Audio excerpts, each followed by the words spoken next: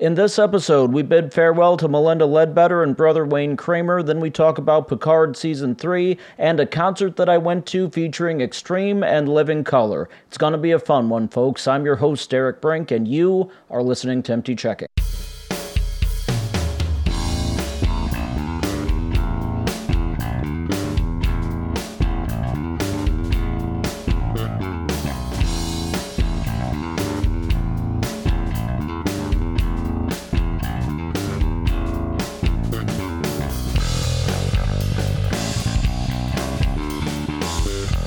Hey there, checkmates and check-ettes? That doesn't make any sense. Checkmates is not a gendered term. Why did I try to make it? I should start again. Hey there, checkmates. It's your old Uncle Derek coming to you on a snowy day in St. Louis. Full disclosure, the episode that you're about to hear is piecemealed together from a couple of different days. On this one, I'm doing it the day before it'll get uploaded. This is this segment here. Snowy day today. It snowed. Which, like, this time last week, it was 70 degrees in February, you know. And then this time this week, it's snowing. And by Wednesday of next week, it's going to be in the 60s again. So, that's a sign of the planet dying, right? I mean, I'm not crazy to think that, am I? That kind of weather fluctuation to those extremes in St. Louis in February? That's the planet dying. Also, I pronounce both R's in February, as we've been over in the past. You do not need to email me about that. But if you wanted to, you can do that. There are, in fact, a number of ways for you to engage with the show outside of just listening to it. If you like the show, and sure, why wouldn't you? You can check out the companion blog over at emptychecking.blogspot.com. The show itself is hosted at emptychecking.podbean.com. It is available on all of the apps that you could possibly want it to be on. Well, all of the streaming apps. It's not like on Excel, but it's on all of the streaming apps that you could want it to be on. If it is not on your app of choice, number one, how are you listening to this? How are you doing this? Why do I even say this part? You're listening to this on an app. But if it's not on the one you want, let me know and I will do what I can to get it there. If you want to know more about me, and clearly, sure, going over to derekbrink.com. Lots of stuff to click on there, mostly about my music career. Speaking of which, if you like the music that you hear throughout the show, it's all stuff that I wrote and recorded and own. And I give it all away for free over at derekbrink.bandcamp.com and or fromthebrink.bandcamp.com, depending on the song. You can find links at the blog, each song that you hear, etc. All you gotta do is enter $0 as your purchase price, and you can take it. I don't collect your email address, so I won't even know that you took it. I would just love it if you loved it. And if you want to email me, what started this whole mess, if you want to email me, you can do that at my initials, db@derekbrink.com. I reply to everybody who wasn't mean to me in their email.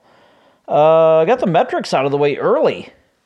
Someone's proud of me. Some metric jerk. Because, you know, metrics are the only thing that matter. In life and in society. They're the only thing that, like, numbers are the only things that don't lie. I'll just let you sit with that for a while. It's absolute bullshit. You know it's bullshit. But it does something about algorithms. It helps if I get all the ID stuff in within the first 10 minutes. I got it in before the 4th minute on that one. I'm doing good. I deserve a treat. Maybe a cookie or a nice little pack of M&Ms. Peanut M&Ms. It's been kind of an interesting week. It's been a couple of weeks, really, hasn't it, since I last talked to you?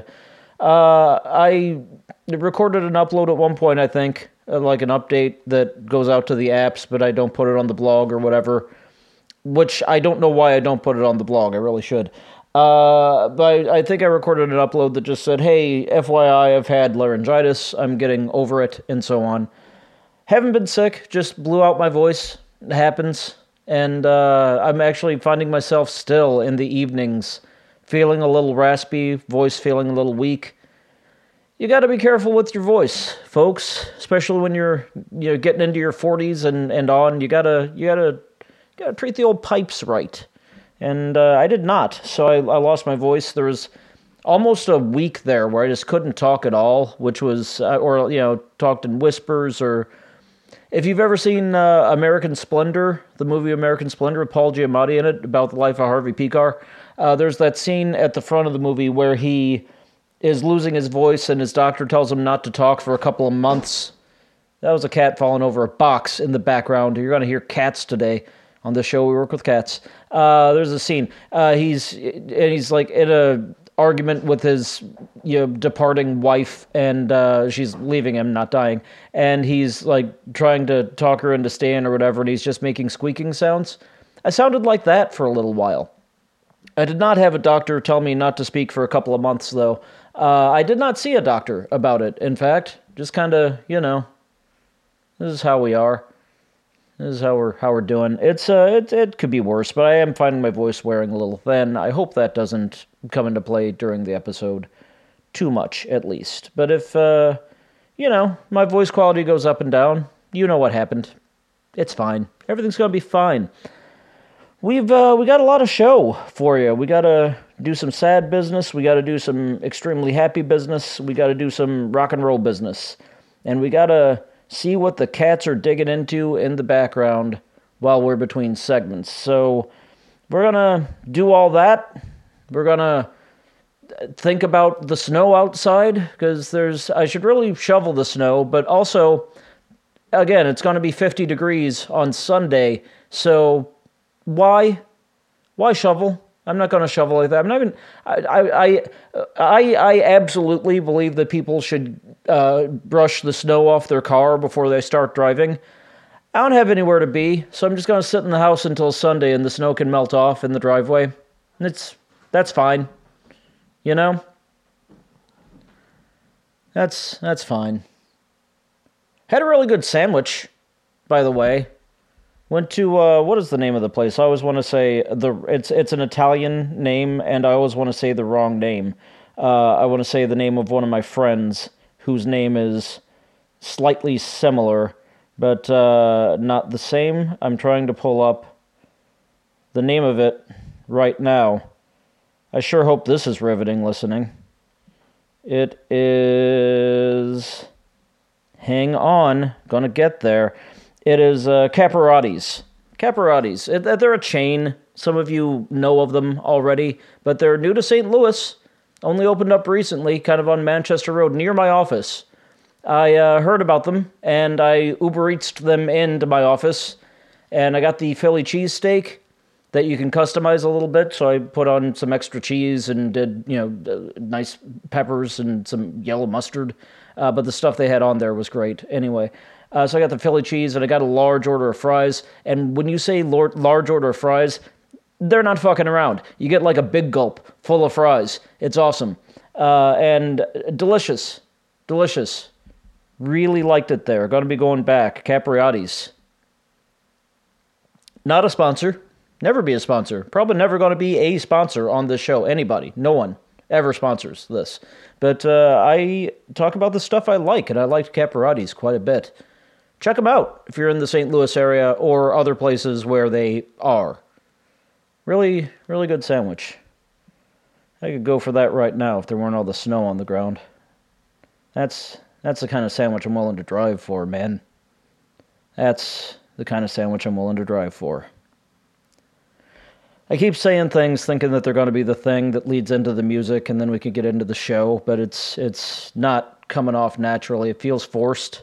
So instead, I'm just going to say, hey, I'm going to play some music, and then we're going to get into the show. So that's what we're doing right now. Here comes a little bit of music. It's already fading in, and then we're going to get into the show while it fades out.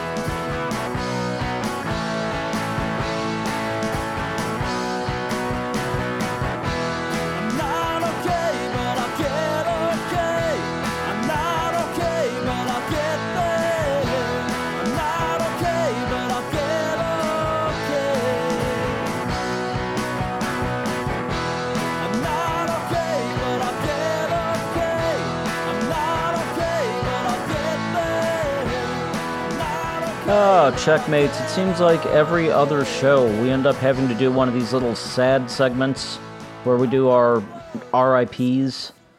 That's a bummer, but, it would just be wrong not to mention this, not to mention the significant losses within the industry when I'm doing a pop culture show, So we got to touch on that stuff, and we've got a couple to do this time, and big bummers to me as a fan of both people in very different ways. But we're going to start by bidding farewell to Melinda Ledbetter, who perhaps best known as the wife of Brian Wilson of the Beach Boys. I don't think it's going to be a surprise to any of you. I'm sure I've talked about it in past episodes, probably even recently. A huge Beach Boys fan. Really am. Have been for a long time. Huge fan of Brian Wilson's solo career as well. Really fell back in love with Brian Wilson and the music of the Beach Boys when the Love and Mercy movie came out several years back now, that starred John Cusack and Paul Dano, I think. If I'm wrong about that, I'll edit it out. Or I'll completely forget to edit it out, and somebody will correct me in an email. And Elizabeth Banks, of course. Those two guys played Brian Wilson, and Elizabeth Banks played Melinda Ledbetter. That movie just kind of made me do the deep dive again, and sort of refreshed Brian Wilson's story in my mind in a way that, I knew about it, but it made me look deeper into that. And Brian Wilson's comments on the movie were that it was probably pretty close to the truth after he saw it. The long and short of it is, for a very long time, Brian Wilson was more or less kept drugged by a psychiatrist/manager of his, who just had him in a stranglehold, basically, and was just taking advantage of someone with some deep psychological issues and some deep drug issues that he was exploiting, and just milking money out of the guy, money out of the guy. And Melissa Ledbetter came along and kind of discovered this and fell in love with Brian and got him out of that situation and got him basically healthy again, and if Brian Wilson had stayed in that situation, he would absolutely be dead by now. But her actions gave the world, probably 30 more years of Brian Wilson making incredible music. Longer than that? I'm not sure exactly what years those were. 80-something, I think. So maybe close to 40 years of more Brian Wilson, because Melinda Ledbetter did what she did for him. And, it just kind of broke my heart a little to hear that she was gone, because Brian put out a statement along with his kids that just said, hey, just so y'all know, currently devastated, love Brian, love and mercy, Brian, as he always says. It's one of those weird things where, I don't know Brian Wilson. I've never met Brian Wilson. I do have his autograph on my wall, actually behind me in this room where I'm talking to you right now, where I also have an original pressing of the Beach Boys' Smiley Smile. I have a first pressing of that hanging on the same wall. Don't know him. Never met him. Probably never going to meet him. But, I saw that and just, heart sunk and just like, oh, no. I didn't want him to have to go through that, So, of course, I did the thing that probably every Brian Wilson fan did. I rewatched the movie. I listened to Pet Sounds. I listened to Smile. I spent some time just steeped in Brian Wilson for a little bit. And, that's such wonderful music and such feel-good music that even in a sad time, listening to that stuff, you kind of go, maybe it'll be all right, Probably won't, but maybe it will, And Brian Wilson had a lot of sad times, and I guess kind of continues to, but still keeps delivering this beautiful music that is full of hope and joy and love and mercy. And I'm grateful for that. I'm proud of him for that. And I certainly hope that the world is in some way reciprocating that to him. I guess all I can really say at this point is rest in peace, Melinda Ledbetter, and love and mercy to Brian Wilson and his family. We also have to say goodbye to someone who's, in a lot of ways, a personal hero that I didn't quite realize how much of a hero he was until the last couple of years, and especially this past week. We have to say goodbye to Brother Wayne Kramer of the MC5.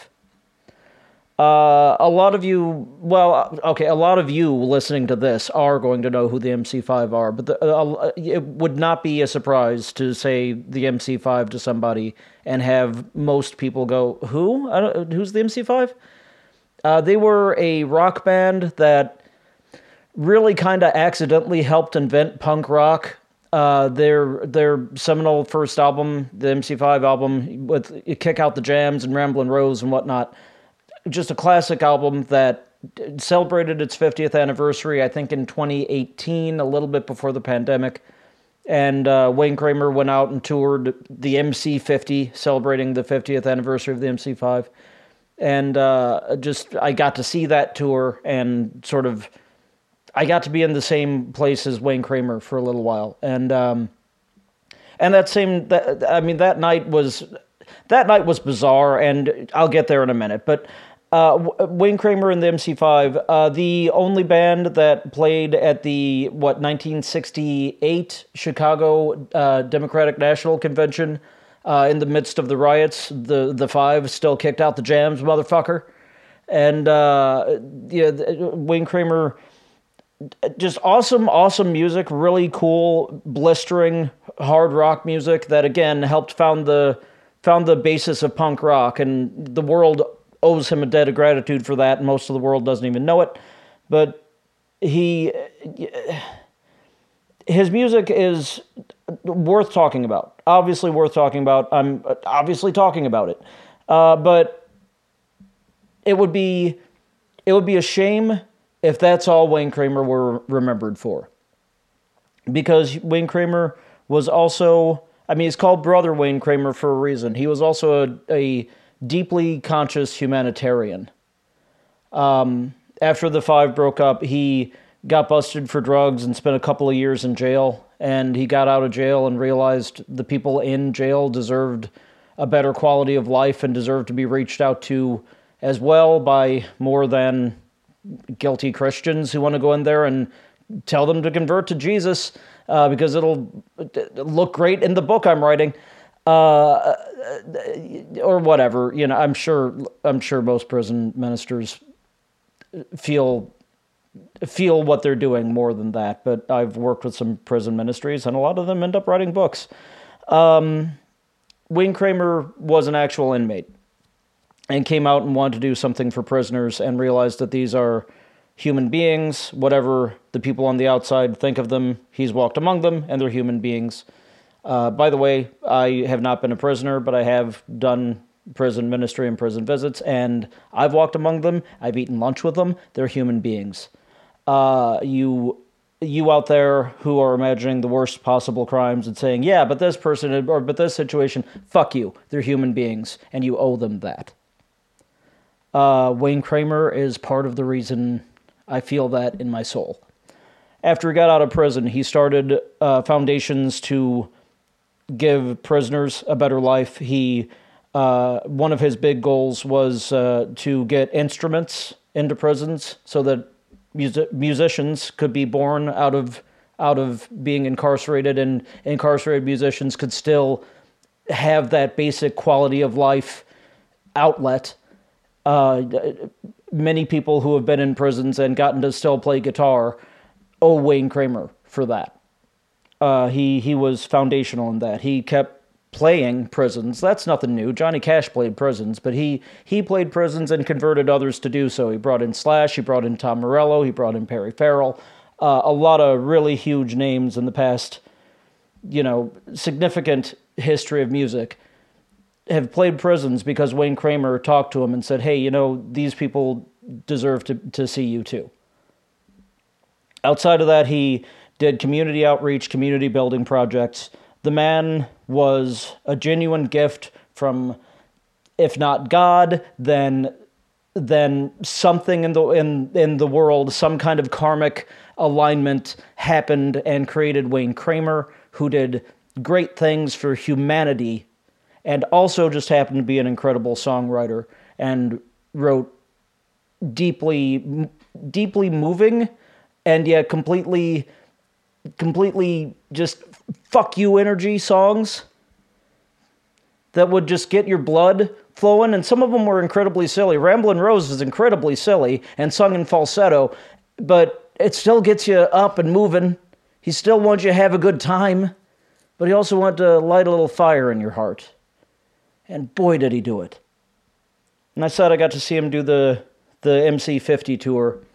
That night is almost a fever dream, because he was there playing the music of the MC5, especially the first album. But he had a band surrounding him. I don't remember the name of the singer. I apologize for that. I could Google it, but I'm not going to. The singer is a guy who stood easily 6'7", I think is, I had this conversation with my brother yesterday, and I think Dave looked up his height, and the guy's 6'7", just like a foot and a half taller than anybody else in the band. He's just a giant, and a perfect fit for the little weird band of misfits that Wayne Kramer built around him, because the rest of the band that night, it was Wayne Kramer, it was the giant, and the rest of the band was Kim Thale of Soundgarden, Billy Gould of Faith No More, and Brendan Canty of Fugazi. That was his band. That's fucking crazy. And they're playing MC5 songs, you know? And at one point, Clownvis Presley showed up. If you don't know who that is, it's in the name. It's the Elvis of clowns, and he's a St. Louis guy. He showed up and did a couple of numbers with him as well. This was hot on the heels of the death of Chris Cornell. This is the first thing Kim Thale did since Cornell died. He was even still using the Soundgarden road case, man. Like, I took a picture of the Soundgarden road case because it was like, wow, this is as close as I'm going to get to seeing Soundgarden. And that just kind of hit me, you know, like seeing that. That was a moving moment for me as well. I'm pretty sure that I talked about this in a previous episode of this show. It's probably in the archive there somewhere, but I'm sure the pictures of that are in the archive somewhere as well. But so go to the blog and type like MC5 or something into the search bar on the desktop version of the site. It was a hell of a night, and it was as baffling as it was awesome. And I actually, Dave and I, my brother Dave, your Papa Dave, met Clownvis after the show and got like a selfie with Clownvis. So it was just such an odd and interesting night and so cool. And damn it, I got to see Wayne Kramer play, you know? And that was significant to me then. It has remained significant to me this week. It's something I've been very, very grateful for this week, because again, that's a guy that was a hero of mine that I don't know if I would have phrased it that way until very recently, but he absolutely was and is and will be. And I've listened to those 3 albums, those 3 MC5, 3 fucking albums, that's it. I listened to those 3 albums in the past week, and people just still need to kick out the jams.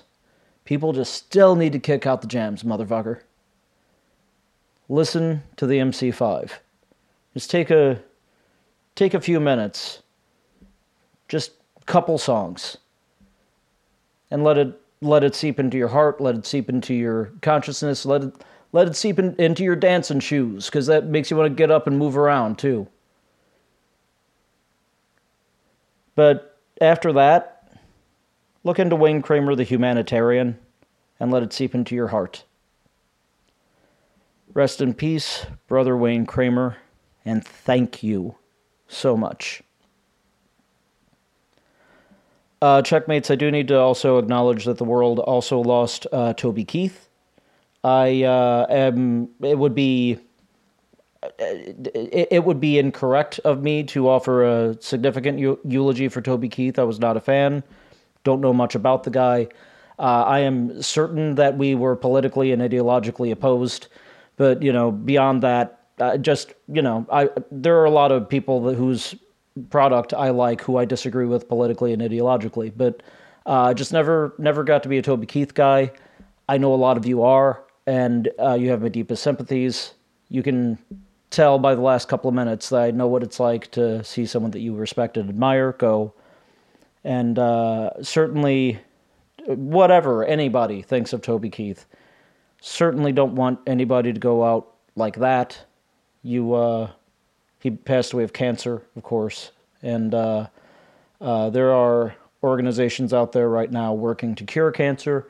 We've got an excellent organization here in St. Louis at Washington University doing great cancer studies that you can donate to if you would like to do that. So I don't know a lot about Toby Keith. I cannot give him a proper eulogy, but I wanted to acknowledge it, and I wanted to say, despite what some of you might think would come out of my mouth for somebody who's clearly a Republican, rest in peace, Toby Keith. And that's the end of the sad part. Folks, we're going to move on into a much happier part after a little bit of music that could be anything. I haven't inserted it yet, but here you go. Here's a little bit of music.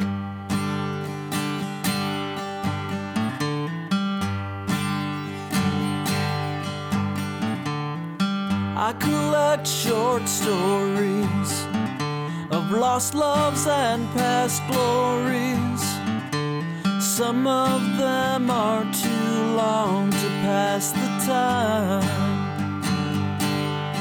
Some of them cost more than they're worth. And some in the last episode of this show, we talked about me watching Season 2 of Star Trek Picard and how much I enjoyed Season 2.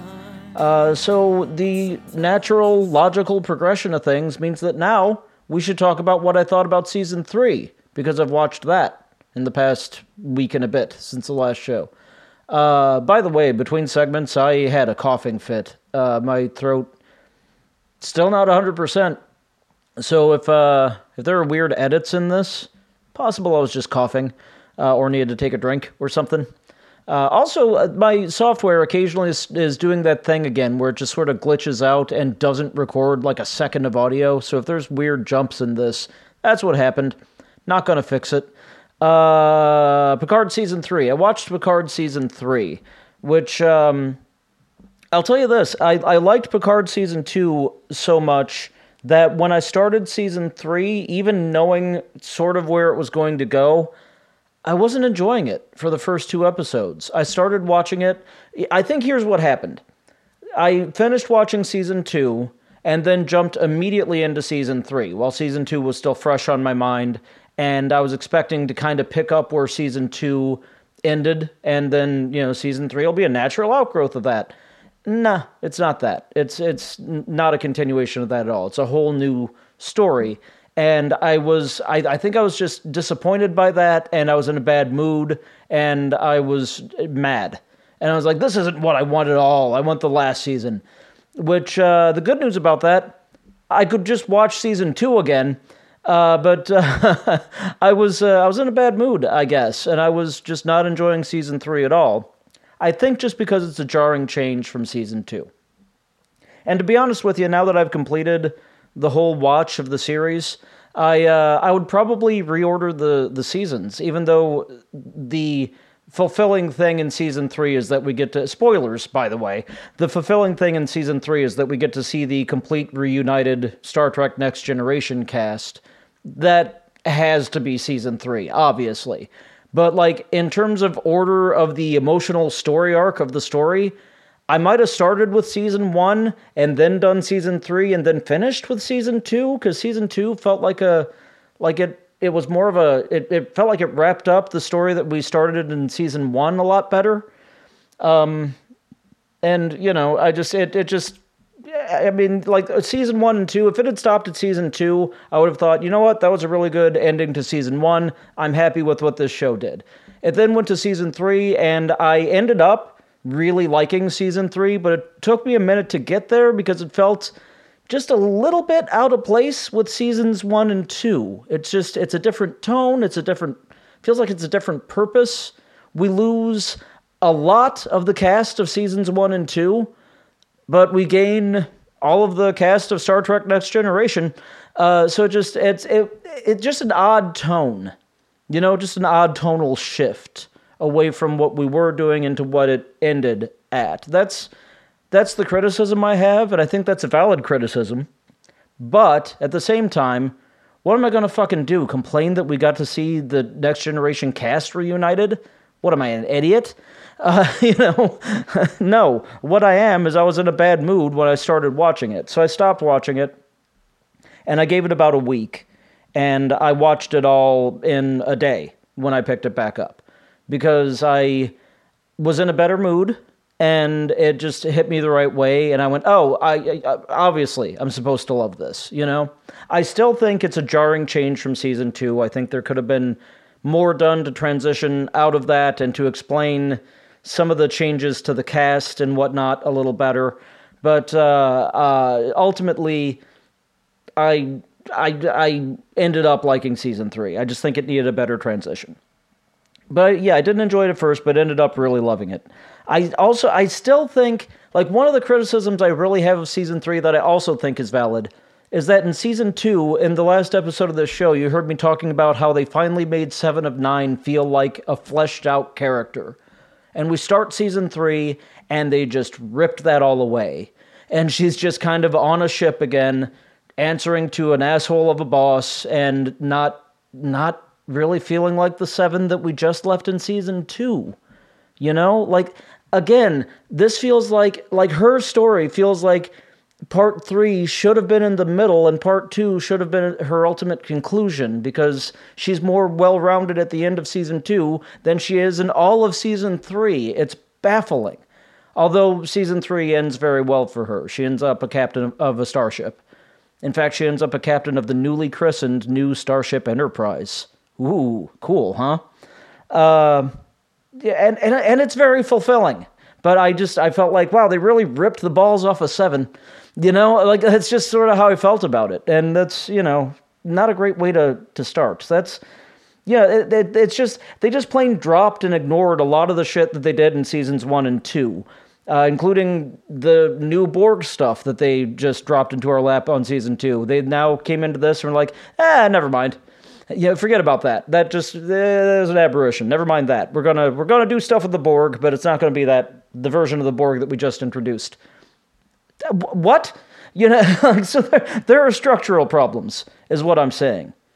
But once you get past the structural problems, really once you get past the first 2 episodes, and you start dialing into the fact that Picard and Riker are palling around and getting mad at each other a little bit, and once you get used to the fact that Beverly Crusher is now in the show, and she has a son that we didn't know about, and it turns out that Jean-Luc Picard's son, which itself is a risky move, but once you start to sort of accept that and start to fall in love with the story of that and with Picard's, how Picard is dealing with that, once you start to fall in love with that, you kind of start to forgive the structural problems and just kind of get wrapped up in the story that they want to tell in the season. And that's what happened for me. And they slowly start introducing more and more of the next-gen cast. We meet Worf, who, Commander Worf, or whatever his title is now. Worf comes back into the picture as basically more or less an AA sponsor for the character of Raffi, who has also been somewhat depowered from the previous season, although it turns out she's working in Starfleet intelligence, but whatever. They bring back Worf, and Worf is known to be this Klingon badass, and we know that, Worf's here, shit's gonna get serious. But it turns out that Worf is working on himself and is trying to become a pacifist, which I really loved. There's a line, one of the first lines that we hear him speak is he gets Raffi out of a bad situation, and she's unconscious, and she kind of comes to and wakes up, and we see Worf standing there, and he's just like, "I'm making chamomile tea. Do you take sugar?" And that's just so not a Worf line that I laughed out loud. That got me. I was like, okay, I love this version of Worf. And, so we meet him, and we meet Geordi LaForge is working on basically the Federation Museum, more or less. Riker's around, and which brings Deanna Troi in eventually. Beverly Crusher is saved by Picard in the first episode, and so she's around. I feel like we also get reunited with Data, who is a new Data, who is a new Soong-type android that was built with the consciousness of Data, of Lore, of B4, who's the guy from Nemesis that everybody hated, except for me. I thought it was actually a really good conclusion to that story. And he's also got some of Dr. Soong himself in there. So he's this Gestalt entity, but who basically ends up answering to Data, because that's sort of who he is to these people, you know? So we get a new Data who has the benefit of looking older. So they tap danced around that pretty well. We get the whole band back together, man, and that's cool.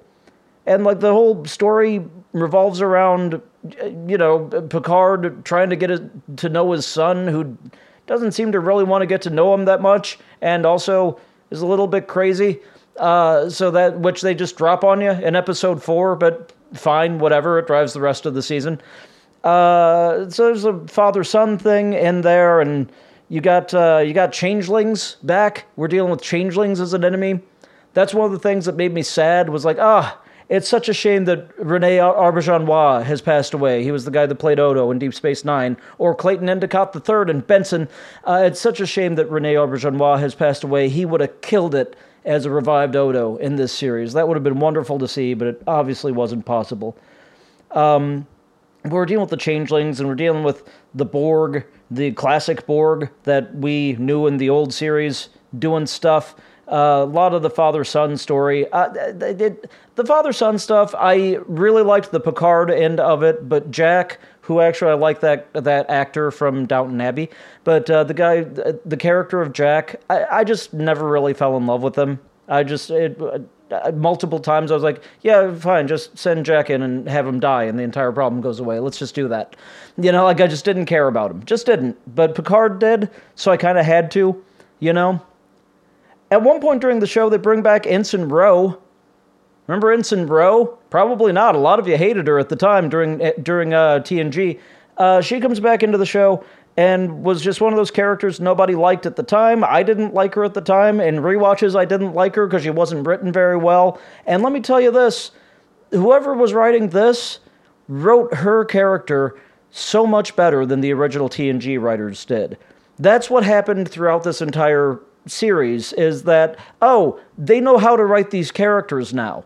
Because they took Ensign Ro, made me care about her in like 4 minutes, which was a miracle in and of itself, and then killed her. So that's, TNG couldn't get me on board with Ensign Ro, and couldn't get me, like I wouldn't have felt the loss of Ensign Ro had that just happened, you know, had they just kind of like, oh, hey, Ensign Ro is here, and she's dead. I would have gone, all right.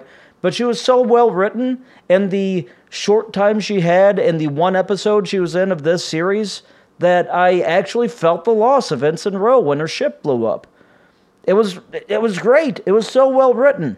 Oh, and by the way, one of the main villains in the show, played by Amanda Plummer, which I knew Amanda Plummer was supposed to be in this season, but I somehow didn't even clock that it was her, because it was just, yeah, she's got some prosthetics on and some makeup and whatnot, but also I just hadn't seen Amanda Plummer in a while, so I just, you know, by the time she was on screen, I kind of forgot that she was in it, and I went, oh, that villain is interesting, and there's something familiar about her? Yeah, she was the sister, and So I Married an Axe Murderer. That's where you saw her first, Derek. You've known who she is for like 30 years. Amanda Plummer. She was in it, and she was great. She was fantastic. I really dug her character. She was evil in the most wonderful way, and she was a lot of fun.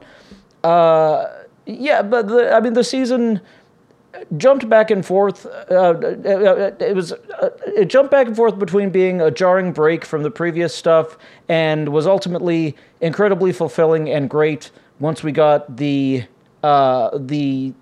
main cast in place, because we get the band back together, and they get onto the Enterprise D that Geordi has been restoring in secret for a very long time. Deus Ex Machina, I know, but it was worth it. You know, when you see that ship on screen for the first time in 30 years and you grew up watching TNG, fuck it. Whatever logic you have to, whatever bullshit story you have to sell to get that ship on screen, you get that ship on screen. And they did it, and it nailed it, and I loved it. I mean, the cast together on that ship was an obvious highlight. Something happened in all of that moved me in a way that I didn't expect it to move me. I didn't even think of it as a possibility. And this is like the spoiler I hadn't heard. And probably a lot of people who watched it, who are, I don't want to call anybody a casual fan, but, the people who don't look at the cast list that close, don't know all the behind-the-scenes stuff. The voice of the Star Trek Enterprise D computer at the time of the show was played by Majel Barrett. Majel Barrett was the wife of Gene Roddenberry. She was the ambassador of the Roddenberry vision, and she went to the conventions and everything after he was long gone, and she was just sort of she was in a lot of ways just sort of the continuing heart of the original vision of Star Trek until she passed away. She passed away during the run of the original series. But she had been the voice of the computer that whole time. And when they're on the ship and they ask the computer a question, whose fucking voice do we hear but Majel Barrett? And I don't mind telling you, I got really choked up. I was like, oh my God, it's Majel, And there was a really sweet moment at the very end that I think they even tried to kind of pass off as a joke, but that I like actual tears. They're leaving the bridge of the Enterprise. They're telling the computer to shut down, and Majel's voice comes out and confirms that she's shutting down the ship. And as they're walking toward the turbolift, Riker just says, "I miss that voice." And I went, "Me too," and just had a moment of like, they nailed it. They nailed it. You had to put up with some bullshit. You had to put up with some bad structure. You had to put up with some Deus Ex Machina. You had to put up with giving a lot of goodwill to stuff that shouldn't have worked. But once they got that cast together on that ship and did what they did to end this series, they fucking nailed it. They nailed it. Like, I hadn't felt that good about a Star Trek ending in decades, probably. I haven't been as excited about Star Trek since TNG ended, probably since DS9, until I started watching Season 1 of Picard.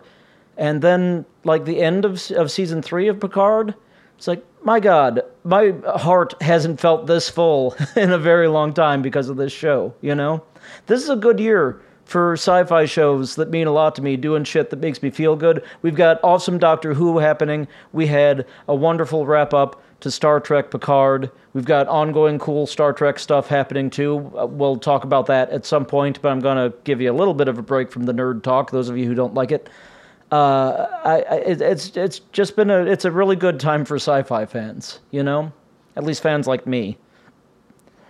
So, Picard Season 3 started out kind of going, grumble, grumble, grumble, grumble, grumble. And in the end, my God, how big my heart felt. And that's really all you can ask. Oh, plus we get a post-credits scene with Q. We get an ongoing Q thing for just a minute. So, that was fun, too, because I was hoping Q wasn't done, because he was barely in Season 2. He was in this even less, but it felt a little bit more pivotal how he was used after the credits in this one. Like, this appearance almost felt better than his whole story in Season 2. So that was cool, too. Star Trek Picard. All of it's done. I mean, that series is now done. It's out there. Pick it up. Or stream it. Whatever you do. You should be buying Blu-rays still, because eventually Paramount Plus will take that away from you. But watch it while you can, in whatever form that you can. If you're like me, you're gonna have a good time with it. So good a time did I have with it, in fact, that now I'm reading Patrick Stewart's autobiography. we'll talk about that at another time too. In the meantime, folks, what else is there to say but live long and prosper? I've fallen so far. It's so hard to be yourself when you don't know who you are. I'm afraid I've lost my way.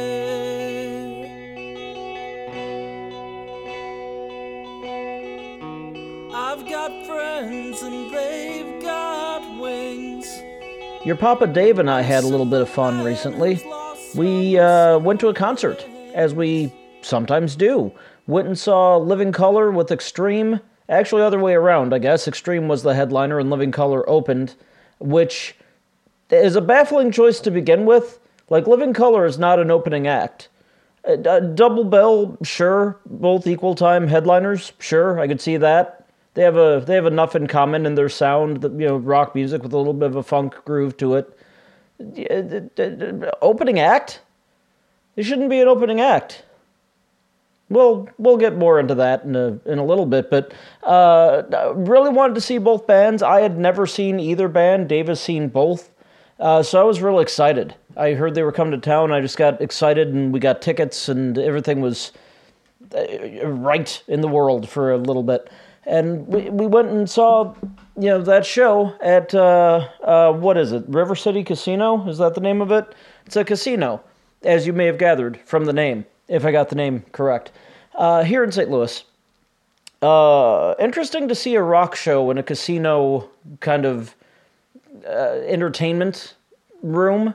Because you walk in there, and you are aware that you're in a casino, and you walk into where the stage is, and it just kind of feels like a mega church, which there's probably something, there's a commentary there that mega churches are designed like casinos, because casinos did it first. Let's not act like they didn't. Casinos did it first, and then mega churches modeled their look after what casinos did with their stage areas. So that was interesting. Just kind of an interesting vibe walking in. That does kind of indicate that you're dealing with a little bit of a higher class of ticket holder, a little bit of a higher class situation. It just feels a little bit more, oh, okay, this is going to be, this is fine. This isn't like, this isn't like your seedy rock club. This is like everybody's going to be fine here, and everybody was. So that was just kind of an interesting tone to start the thing, walking into a casino. It was a good show, really good show. Both bands were excellent. Just kind of talk about them one at a time. I wore my Van Halen 3 tour shirt from when Gary Cherone was fronting Van Halen. Had the tour shirt still from 1998. It still basically fit, so I wore it and got in a couple conversations about it. One, right when we got in, there were some guys there and we started talking to them. And then another, when I wandered off to buy more merch in between bands, somebody kind of cornered me like, Van Halen 3, and it was all positive, Gary Cherone unites the masses. So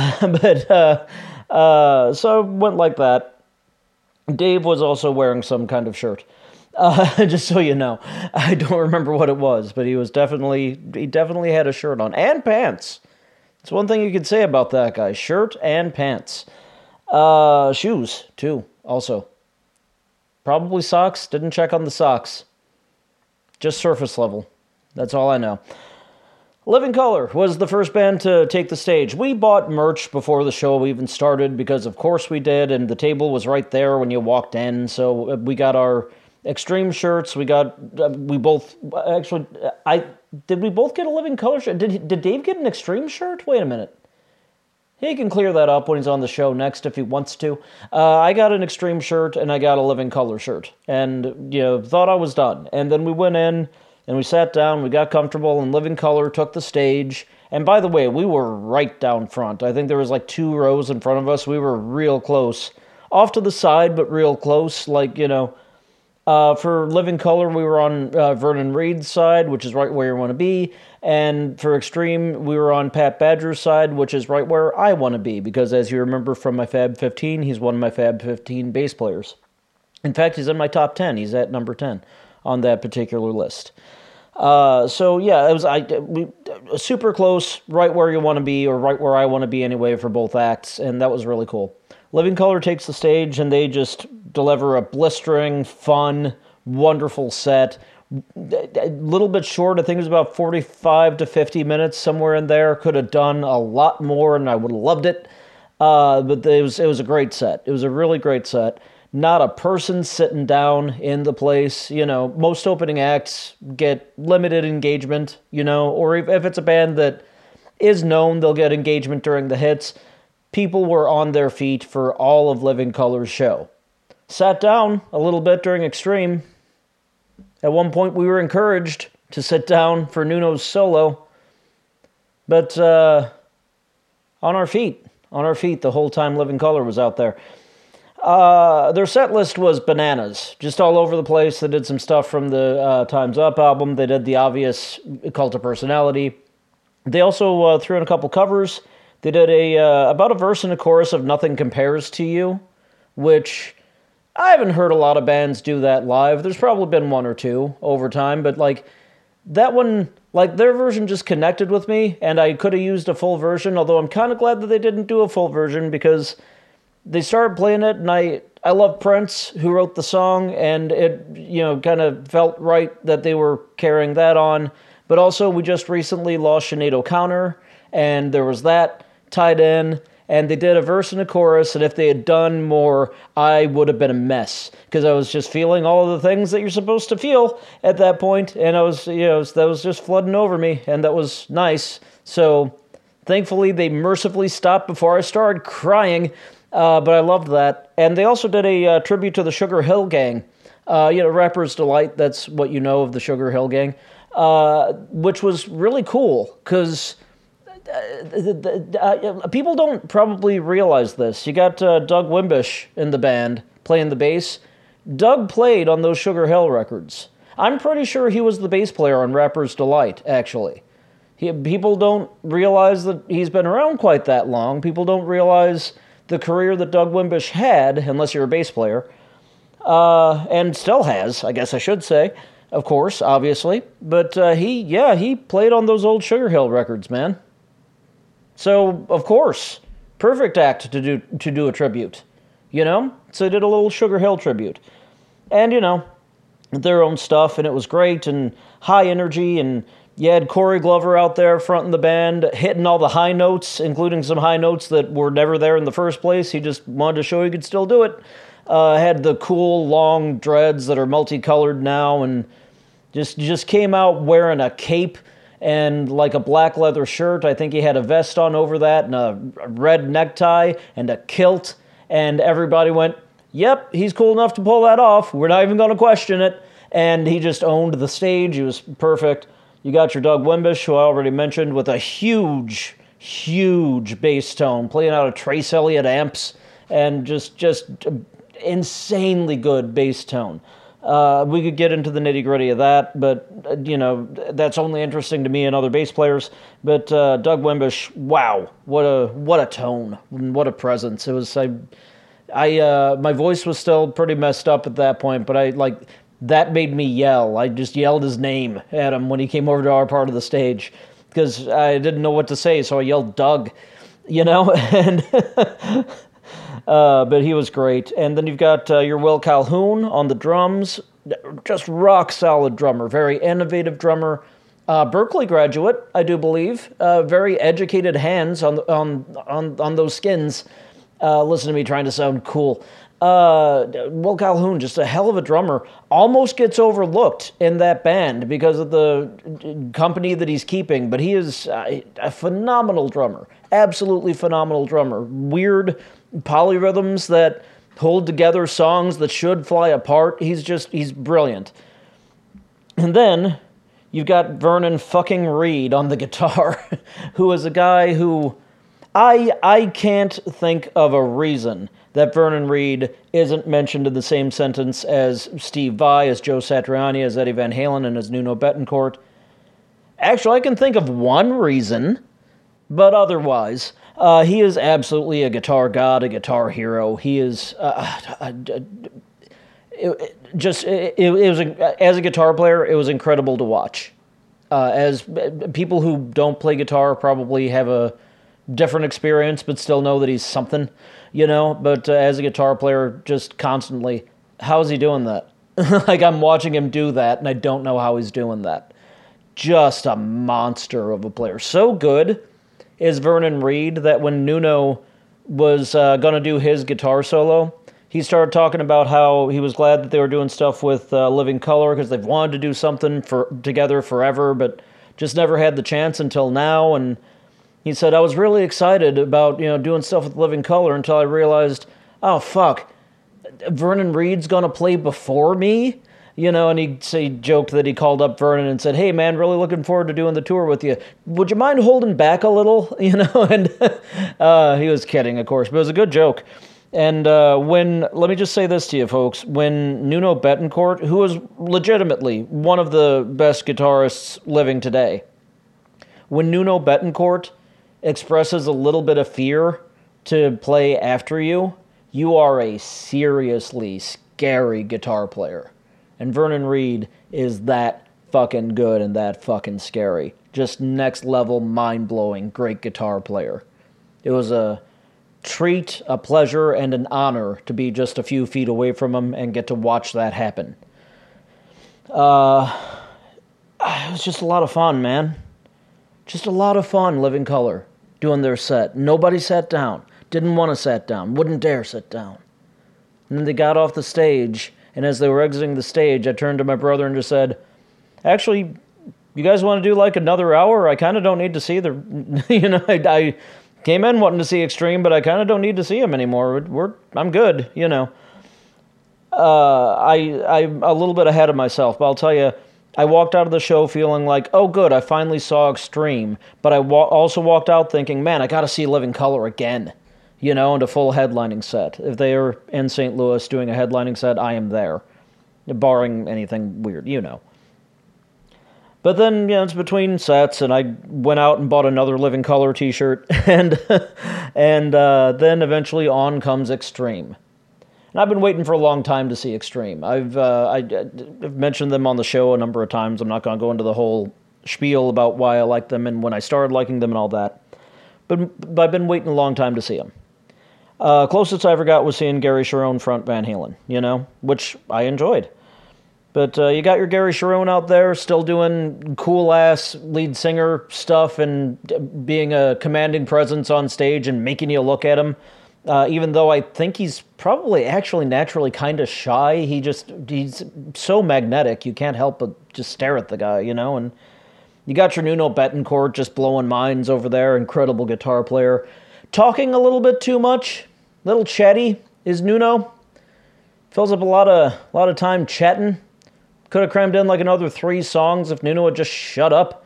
Usually it's happening because there are other transitions happening on stage. But still, could have done with a little less talk from Nuno. Says a guy who's talking endlessly on a podcast. But that's what my gig is. He plays guitar. I want to hear him play guitar. I don't want to hear him chatter. But it was fine. He was entertaining. Pat Badger, one of my favorite bass players. Really cool to sit there and watch him play all those cool riffs and stuff that I'm so familiar with that I really love. People don't realize on Cupid's Dead, he's playing the exact same shit Nuno is, and he's really, really good. He can't do that all of the time because you can't have both guys doing that all of the time, but he's able to do it. He's a really, really fucking good bass player. And then you've got the drummer whose name I do not remember. He's only been in the band for about 20 years. Kevin something. Figurello.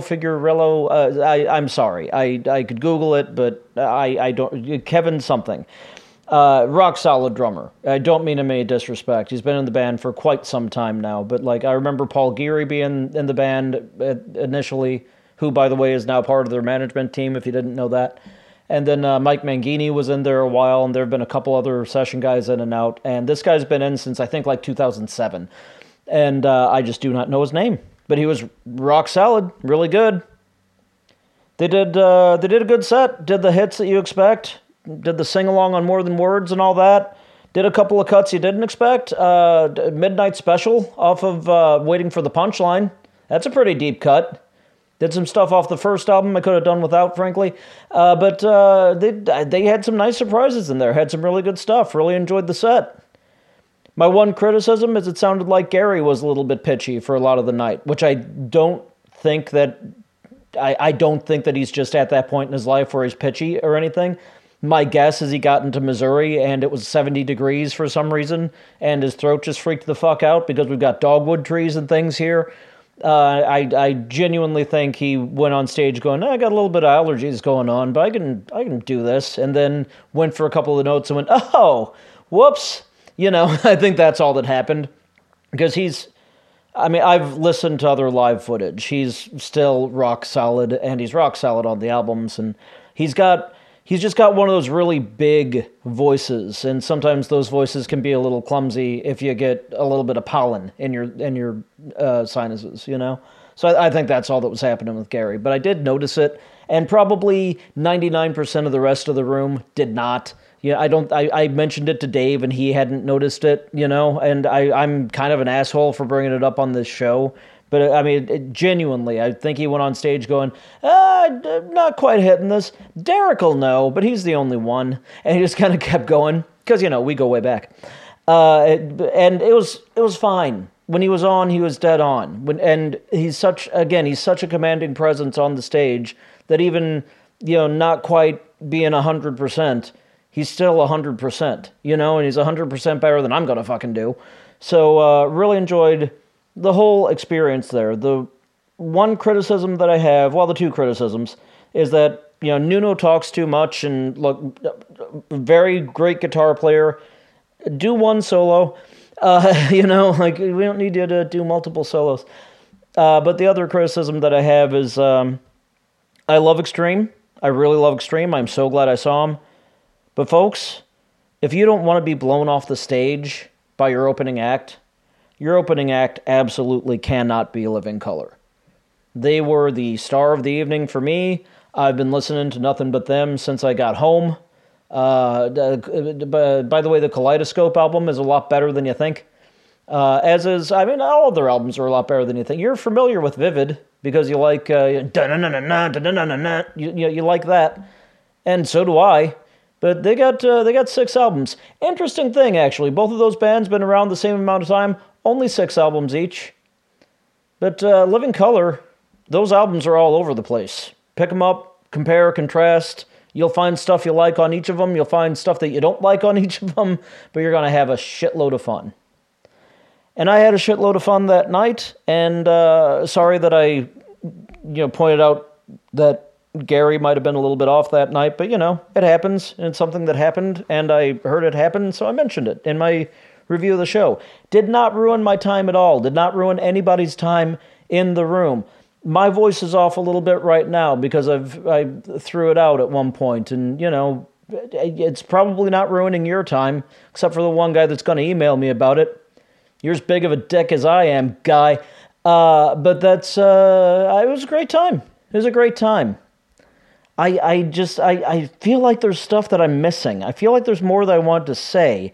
I feel like there's just something else I could add, but I don't know. I guess when you try to explain how much an evening means to you, sometimes, just sometimes, it takes more than words. One man stand idly by, and another man a savior. One man choose to give his life, and another man pull the trigger. One man give all that he got, and one man drown in riches. One man bathed in the fire of life, and another burned by what he is. And then, he is a man. And then, All right, look, I'm sorry about the more than words joke at the end of that last segment. It seemed clever at the time. and now I've had a little bit of time to think about it, and yeah, sorry. Or if you laughed at it, then I'm exactly the genius you think I am. Thanks, checkmates, for listening to an episode that has gone surprisingly long for me not having my full throat with me. There has been some pausing that you hopefully you're not noticing, so I can take a drink of something and do some coughing. Again, not sick, just throw out my voice. It'll be fine. Look, Dave and I are going to get together and do a Fab 15 soon. I don't know if that's going to be this week, next week, or what. You'll figure that out based on what the next upload is. But we're going to do a Fab 15. We decided we're just going to go ahead and do the Fab 15 Weird Al songs. We were thinking we'd put it off until spring, but there's been some spring weather here anyway, with the exception of, like, today. And everybody keeps talking about Weird Al, and we keep talking about Weird Al, so we're going to do the Fab 15 Weird Al songs. That's going to be a lot of fun. I don't know how much we're going to have to say, because, I think there's only so much you can say about, it's a funny parody of this song. Probably we'll end up talking about the original songs quite a bit, at least for the parody ones. There's probably stuff that'll make it on the list that won't be parody songs, and that'll be interesting. There is a lot to say about Weird Al, so we probably just have to figure out where and when to say it, amidst saying, so this is a good parody of this popular song, and then tell a different story. I'm interested to see how that... I'm interested to see how that list goes. Well, I think it'll be fun. It'll be fun. If nothing else, it's always fun to talk about Weird Al with somebody who genuinely loves Weird Al as much as you do.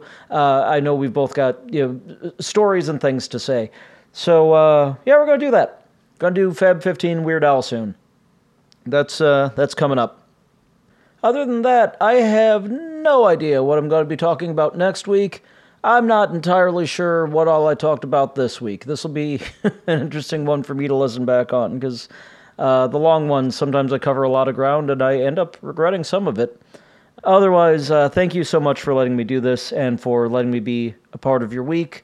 Please remember to do whatever keeps you happy, healthy, and safe. Please remember that Black Lives Matter, that LGBTQIA plus rights are human rights, that women's rights are human rights, and I shouldn't have to tell you any of that. And please, checkmates, be good to each other, be good to yourself, forgive each other, and forgive yourself.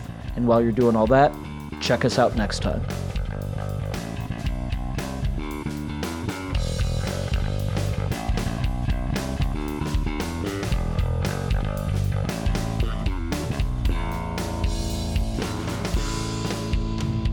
Ask not what your country can do for you.